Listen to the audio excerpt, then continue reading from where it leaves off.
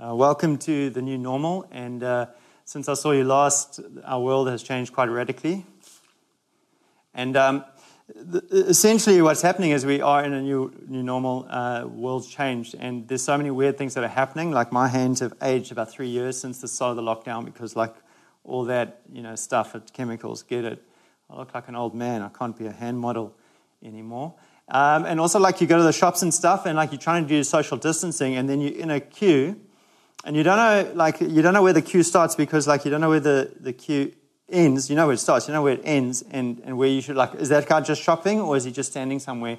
And then sometimes you're standing, and then some guy comes close to you, and then also sometimes you see people walking around like this, and you just judge them, right? You're like, the mask has this is also the new normal. I actually thought in the long run it would be better just to grow my own mask and help filter out some of the stuff. So actually, no, I thought lockdown's the time to be doing this. I've been wanting to do this. Actually, my wife's been begging me to grow a moustache for ages now. I'm joking. No wife has ever begged their husband to grow a moustache. But anyway, the whole point about this is we live in a brand new world, and we actually have to figure out how to navigate our new world. And so what we want to speak about is the subject called hope. And really that even though the world is different, we can have hope for our future and hope in this new normal. We want our church and a church community to be filled and buoyed with hope because that's who God is. And so we're going to be digging into the subject a little bit in the next few weeks. Hope's an amazing concept. Obviously, everyone's familiar with it, but it's a very specific concept in terms of the Bible. But I'm not going to start there. I'm going to start talking about one of my favorite movies of all time. And I'm actually going to ask the question, what is the favorite or considered the favorite Western movie of all time? You might be surprised, but according to IMDb, which is kind of like an online database, all things movie and TV, it reckons that The Shawshank Redemption, 1995, is the favorite movie of all time. And you ask why? Why is The Shawshank Redemption such an amazing film or so popular? And I really think it deals with the subject of hope. Sure, it's got great actors, it's got a great storyline, it's a largely redemptive, positive, uplifting story, but primarily it's a movie about hope, and not just hope that is realized, hope that comes to fulfillment. And while hope is the theme of the movie, there's two scenes where hope is the direct source of conversation. And both of these are between the two main characters. The lead role, played by Tim Robbins, is Andy Dufresne. That's the character's name, and his friend Red, played by Morgan Freeman. And in the first conversation, it's kind of this legendary scene. So Andy Dufresne has started a library in prison, and he's just received a donation of some vinyls and a record player. And he finds this classical music vinyl with this Italian lady singing great opera. And the guard goes off to the toilet, and Andy Dufresne locks himself in an office and plays this music over the prison PA system, and all the prisoners get to hear this incredible music. Obviously, it's not a done thing, so Andy gets punished, and he ends up spending a week in solitary confinement, known as the Hole, which is like the most difficult kind of time you get. And when he comes out, he comes to lunch for the first time with his mates, his fellow inmates, and they are saying, it must have been terrible, it must have been so tough, and he's actually said it was the easiest time I did. And so they're really confused by his positive outlook. And what he essentially says is that the music nourished a part of him that the prison system and that oppressive system couldn't touch.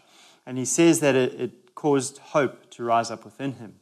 And to this, his friend Red replies actually rather angrily. He says, "Hope, let me tell you something, my friend. Hope is a dangerous thing.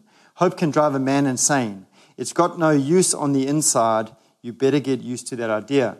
So Red has been hardened by his time in prison, and he's abandoned hope as a kind of coping mechanism.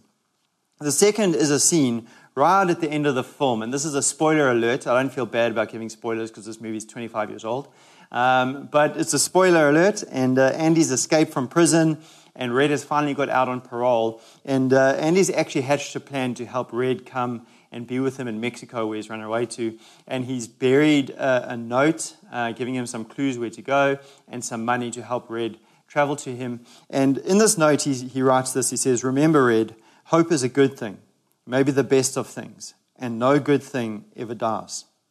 So the movie speaks about the fact that really the wrongs have been righted, the difficulties have been worth it, and even in a dire situation, when you have hope, hope's actually a virtue, it's a good thing, and our situations can be turned around. And you've got to ask the question, why has this movie resonated so deeply with people? Why have people kind of latched onto it and it became a favorite, if not the favorite movie of all time? And I really think it's because it speaks to a part of us that longs for things in our life to be redeemed, a part of us that longs for wrongs to be righted, really speaks to a part of us where hope lives.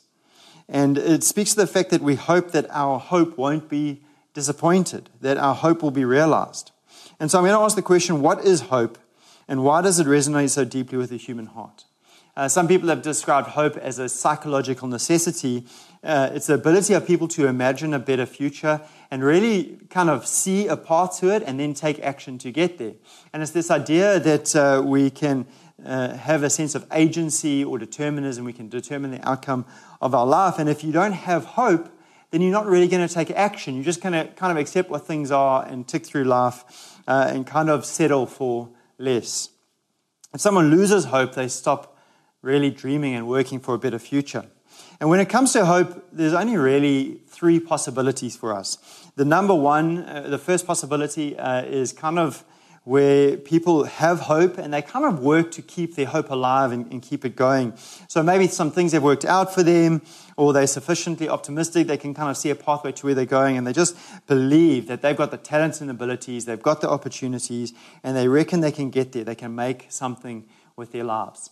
Maybe they suffer a setback, and at first it knocks them, but then they go, you know what, I've learned so much from this, and they repackage that experience as a learning experience, believing that they're going to be better tomorrow, and that now they have the ingredients to realize their hope, to realize their dreams. And so they kind of just believe that despite circumstances and sometimes even evidence for the contrary, that things are going to turn out. And so they're just hopeful, optimistic people. The second is a group of people that kind of views hope as a danger. And this is actually the character Red in Shawshank Redemption, who says, hope is a dangerous thing. Hope can drive a man insane. This kind of person will say, oh, well, you're just young. You know, when I was your age, I used to have these dreams and I used to have these hopes, and one day you're going to grow up and see what the world's really like. Or maybe they'll say something like, well, if I had your opportunities, or if I had your education, or if I had your background, or if I had the things that you've got, then I'd hope like you too. And so this is kind of like a cynical older person that's been burnt by life, or maybe someone that's grown up in quite a difficult environment, a school of hard knocks, and so they're a little bit more jaded and pessimistic, and they see people who have hope as kind of naive and foolish. Really, the heart of this view is this line. It's like, don't get your expectations up. You won't be disappointed. And the truth is that there is some credibility to that. Proverbs 13:12 says this. It says, hope deferred makes the heart sick. So when we have a hope and it's disappointed or it's delayed, it can result in heart sickness. It can result in cynicism and becoming bitter and jaded. And so having hope is kind of a dangerous thing, because having a hope that's disappointed is painful.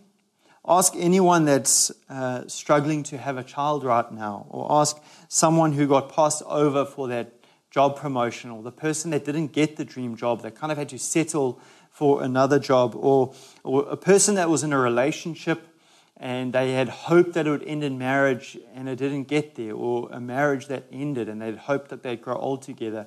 Any one of these things are situations that naturally the human heart longs for. And when you suffer disappointment, it can be painful. And the crushed dream is almost as painful as the reality that we deal with.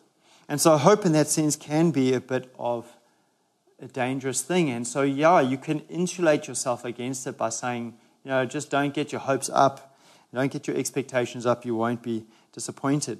It actually represents a view of a philosophy that was quite prevalent in New Testament era during the time of the disciples and the apostles, known as Stoicism. And the Stoics, they didn't hold hope as a value. They almost thought that it was a bit of a childish or foolish thing, and they thought that the wise embraced the foolishness and the meaningless of life and stoically endured it, just striving to be a better person.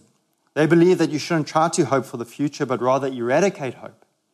And so the Stoics, they kind of thought that hope is the heroine of emotions, and the higher you lift it up, the deeper you're going to fall. And so sometimes Stoics would even tell you that bad things are going to happen to try and help you come to reality and come to grips with what life is. They defended against heart sickness by not hoping. The problem is that the Proverbs 13:12 says, hope deferred makes the heart sick, but it doesn't end there. It then says, but a desire fulfilled is a tree of life. So in not hoping for anything, they eliminate desire, and when they eliminate desire, they eliminate the chance of feeding off a tree of life, a source of life in their life. They never have the joy of dreaming for something and it coming to pass, of having a goal and achieving it, of hoping to have a family and living in the joy of that reality. They never know what it's like to truly enjoy anything because they don't let themselves hope for anything in the first place. And so they may not feel the pain of disappointment, but they never know the joy of a desire fulfilled either. In that sense, life has become bland. So when Paul describes people's position apart from faith or before coming to Christ as this, it says, you lived in this world without God and without hope. He's actually describing quite accurately the position of a prevalent philosophy of his day, the Stoics. But here's the thing in that verse is Paul links hope with God. He says, without hope and without God. And so there's this different type of hope, a biblical hope, and that's what we're going to discuss now. And biblical hope is an altogether different thing than anything this world has to offer. It doesn't depend on our ability. It doesn't depend on our circumstances. It doesn't depend on natural laws or the precedents of yesterday. It depends solely on the character and the promises and the love of God. It's not a kite blown around by the wind at the mercy of chance. Rather, biblical hope is described like this by the writer of the book of Hebrews. So God has given both his promise and his oath. These two things are unchangeable because it is impossible for God to lie. Therefore, we who have fled to him for refuge can have great confidence as we hold to the hope that lies before us. This hope is as strong and trustworthy. This hope is a strong and trustworthy anchor for our souls. What a different picture from a kite being blown around by the winds of chance to a strong and trustworthy anchor for our souls. And the reason we can have that is because it has substance. It's not just an aspirational dream of what tomorrow is about. Our hope has substance because our hope is backed by God.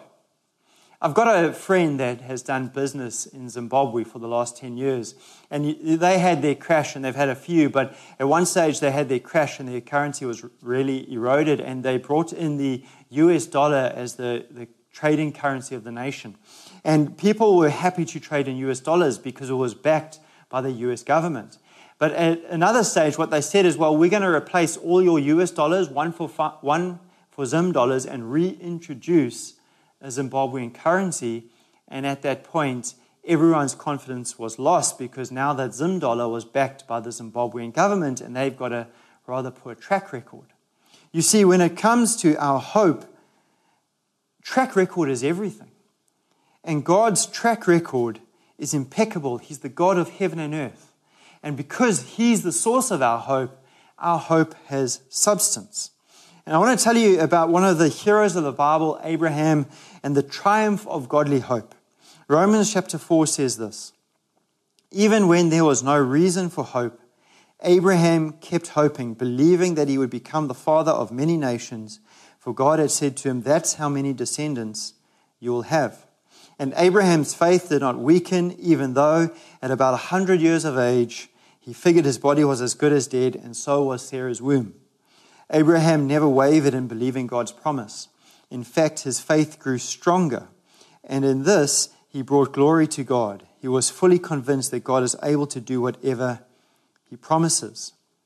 Abraham is in a situation where there is no reason for hope. Maybe he was the young man and he started out and he had this sense of hope for his future. He was hoping for a large family like any other man in his era, because that was going to be his confidence and his security for the future. But after years and years of not having children, he could have turned out to be negative and pessimistic and even a bitter old man. Yet he still hoped. He hoped even when his wife Sarah went through menopause. He hoped even when, from his perspective, his body was as good as dead. There was no good reason, no wise reason, no circumstantial reason to give him hope, and yet he kept hoping. Why? because God had made him a promise. And a promise backed by God is worth hope. We're going to have an opportunity now to hear from Nats Nordea and hear her story of hope and help her understand hope from her own life and her own experience. Gary asked me to share on hope, on a time when hope was difficult in our lives. And there were a few that came to mind, but I decided to go with the first one. We had just discovered that we were pregnant. I had certainly been so excited my whole life to be a mom. My gran had 10 kids, and I was hoping to actually follow in her footsteps. But this was something I hadn't discussed with Sheldon before, so obviously I wasn't going to get my way on that. But here we were pregnant and incredibly excited. I want to just let you into something, guys. Maybe you don't know this, but when a woman is given any time to imagine, her mind goes far and fast. And an example is if you go and look at a house that you want to buy, typically by the time the woman gets home, she's redecorated it down to the finest detail. And so it was with being pregnant with this child. Within hours, I'd worked out the due date. I'd worked out how old the baby would be at our first Easter, our first Christmas, when my brother came out from the UK. It just happens really fast. And we get quite hung up even on some details. Our mind goes to details like imagining the little toes and the feet and the candles on the birthday cake, down to the place settings at the wedding. I know it sounds insane to you guys, but this is how we are. I don't want to assume the position of saying how guys are in this time, but what I've observed is that men are really excited for the excitement in their wives up front, and then they get excited when they see that heartbeat for the first time, and they imagine the kind of big picture, being a dad and the adventure of having kids. So it's quite different. And so in between the nausea and the vomiting and the exhaustion, I was just incredibly excited for this new chapter of our lives. And I had gone very far in my imagining and my hope of what it would be like to be a mom and this little one in our lives. So we went along for our first scheduled scan and received the very terrible news that the baby had died. The heartbeat had stopped about 2 weeks before, and we had no idea really that anything was wrong. And so this whole new kind of world of fear was opened up to me, that you could be pregnant and not know that anything was wrong. And it's a very personal thing, having a miscarriage, but to me, I can't say that I was mourning the loss of a child. I was mourning the loss of hope. I was mourning everything that I had hoped for and expected. And I think when you think of a pregnant woman, you say she's expecting, because there's so much that she's hoping will come. And so I was now grieving the loss of these memories that I had made, which hadn't even happened, if that even makes sense.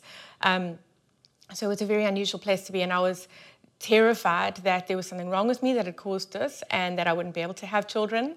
And I found myself in a really, really down space where I didn't know how I could have hope again in having children and in not being crippled with fear throughout the pregnancy. So I think that there was, on the one hand, this dashed hope. On the other hand, there were new fears that I had never imagined before. And I just came across this meme the other day that I wanted to share. It says, so in retrospect, in 2015, not a single person got the answer to where do you see yourself 5 years from now. Maybe the medical people did, but not many of us imagined to be where we are today. And I think that's what happened, in a sense, is that everything that I'd thought was coming was just gone. And many of us right now are going through so many things that we thought will have rolled out by now, or we're going to be rolling out, that have gone. We have fears because of this virus and because of the economy that we hadn't yet faced. And it's really hard to find hope in this time. So in this season, I found myself hearing various voices that I suppose were trying to help me with hope. And on the one hand, there were the voices that were like, just toughen up, it's going to be okay, be strong, you'll fall pregnant again, just get healthy. And whilst these voices were not entirely wrong, they weren't completely helpful, because all the kind of hope that they were offering was tied up in my own effort and my own strengthening and toughening up. They're the kind of voices that right now you might be hearing, just put your CV everywhere, or don't give up hope, just try harder, put yourself forward more. It's meant to be helpful, but it doesn't really give you the kind of hope that you need. And then on the other hand, Gary spoke about the voices that say don't hope. And this in many ways shaped a part of our story because of the age-old so-called wisdom of saying, don't tell anyone you're pregnant till you're 12 weeks. We hadn't told anyone except our closest family. And so we found ourselves now in a place where we were mourning and dealing with this on our own because people hadn't shared in our joy and celebration. They couldn't share in our sorrow and grief. And so this kind of wisdom of don't tell anybody until you're 12 weeks, it comes from a place of fear and of not hoping so that you don't get disappointed. And it also didn't serve us. It's the kind of voice that will say, look, it's not a great prognosis, and don't get your hopes up, and don't imagine too far ahead, or maybe this relationship isn't the one for you, and don't put all your hopes in that. And again, there is a certain element of wisdom in it, in not pinning our hopes on an outcome, but these voices don't serve us when we're looking for hope in these dark days. And so I really felt myself nosediving. I wasn't finding a hope that was helping. I struggled to see anyone who was pregnant. I really battled at baby showers. If I saw baby clothes in the shop, I'd start crying. And I was kind of hopeless and crippled with fear for the future. So fortunately, I had a day where I just went, God, I need true hope. I really need to find hope that isn't a hope that I've got to manufacture and kind of muscle up for, and potentially it sounded exhausting, but that didn't look like hope to me. And I didn't want a kind of second grade hope that would be like, well, I'm not going to get excited and I'm not going to hope for what God might have in sight. I needed true hope. And so I sat down to do work with God and to find hope in him. And he led me to the story of Hannah, who herself had known that hope of not having a child. And it was these words that I had my moment of finding true hope. Where Hannah says this, it says in the Bible, it says, she named him Samuel because I asked God for him. And, in that moment, I felt my hope restored. And it wasn't so much because I felt that God was saying that we would have a child. I did feel that. But at the same time, the hope was found in the fact that he heard Hannah, and I knew that he heard me. And I knew that he was a close and loving God, and that he had a perfect plan for my life, and that he would use all things for good. And in that moment, it was his promises at Rushton that really gave me hope. And it wasn't only that I really truly had a sense that I would have my Hannah moment and have a child. It was that I knew his love, I knew his gentle whisper, I knew that he heard me, and I knew that he had the best plan. And so we went on to have our first child, and then our second child, and then we had another miscarriage. That's what it's called when you don't actually know you've miscarried until you don't see a heartbeat. We had another of those, very sadly, and then we had our Samuel. And yeah, it's been an incredible journey and an amazing story. But I just know that in these days where we could feel that we have to generate hope, or we could feel not to have too much hope, and we could miss out on what God has in store for us, that we need to find true hope. For some of us, there are unique and individual promises of hope, words that have been spoken, or verses that are just stamped over our life that we can hope in. And for some of us, it is the more universal hope that Jesus has for us, and it's in the person of who he is and in his love. But what I do know, and what I want to encourage you today, is that the promises that he has for us are worth hoping in. They will not disappoint. Thanks, Nats, for sharing with us. You see, one of the amazing things about hope, and it's really found in that text that we had looked at in Romans chapter 4, is that it speaks about Abraham's faith. And so often we think that these two concepts, faith and hope, are almost interchangeable. They aren't. They're closely related, but they're actually different. We have faith in God.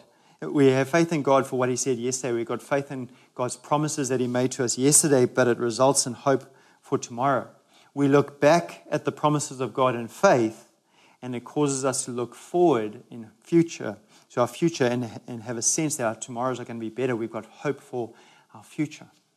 And so hope is the product of faith while we wait for promises to become a reality. Hope causes us to keep obeying God, to keep taking steps of faith, to keep taking action in our current situation, believing that God's still going to bring about the fulfillment of his promise. You see, Abraham could have got disillusioned after 25 years of waiting for God to come good on his promise. He could have said something like, well, if God does it, that's fine, but I'm just going to carry on my life and get on with it because I can't keep hoping because it's just too painful. The thing about Abraham is that he kept holding on to the promises of God in faith, and it caused hope to rise up in his heart. You see, faith is essential if we're going to persevere, and faith always results in hope. Romans 8:24 actually says this: if we already have something, we don't need to hope for it. But if we look forward to something we don't yet have, we must wait patiently and confidently.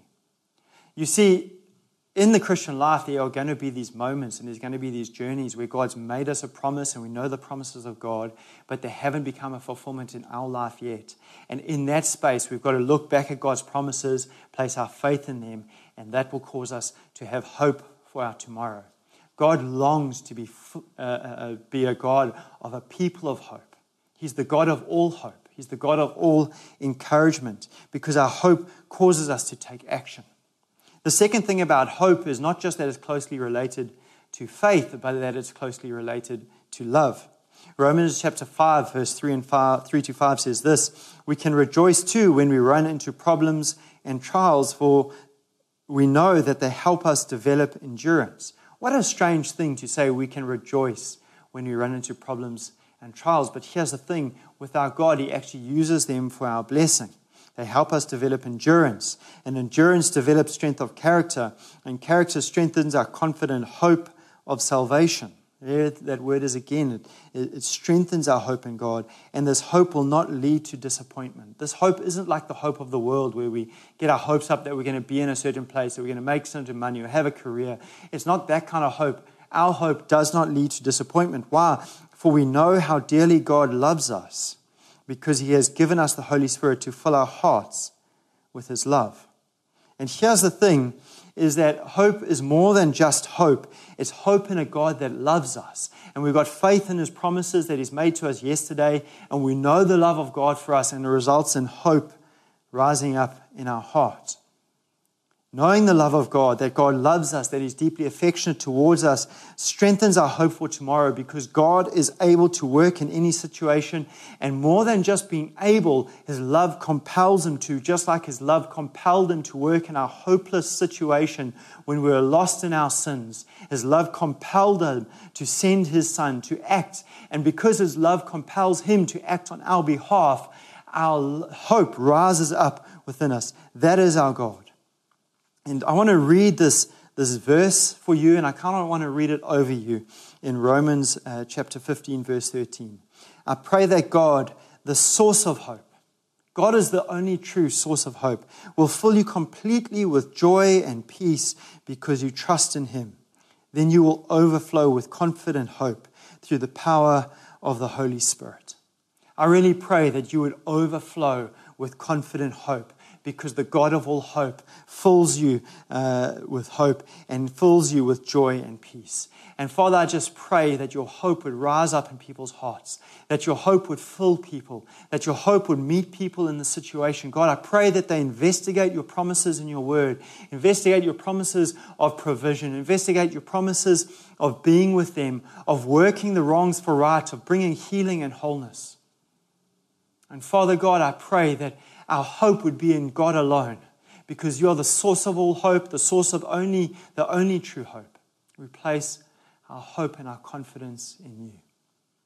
In Jesus' name.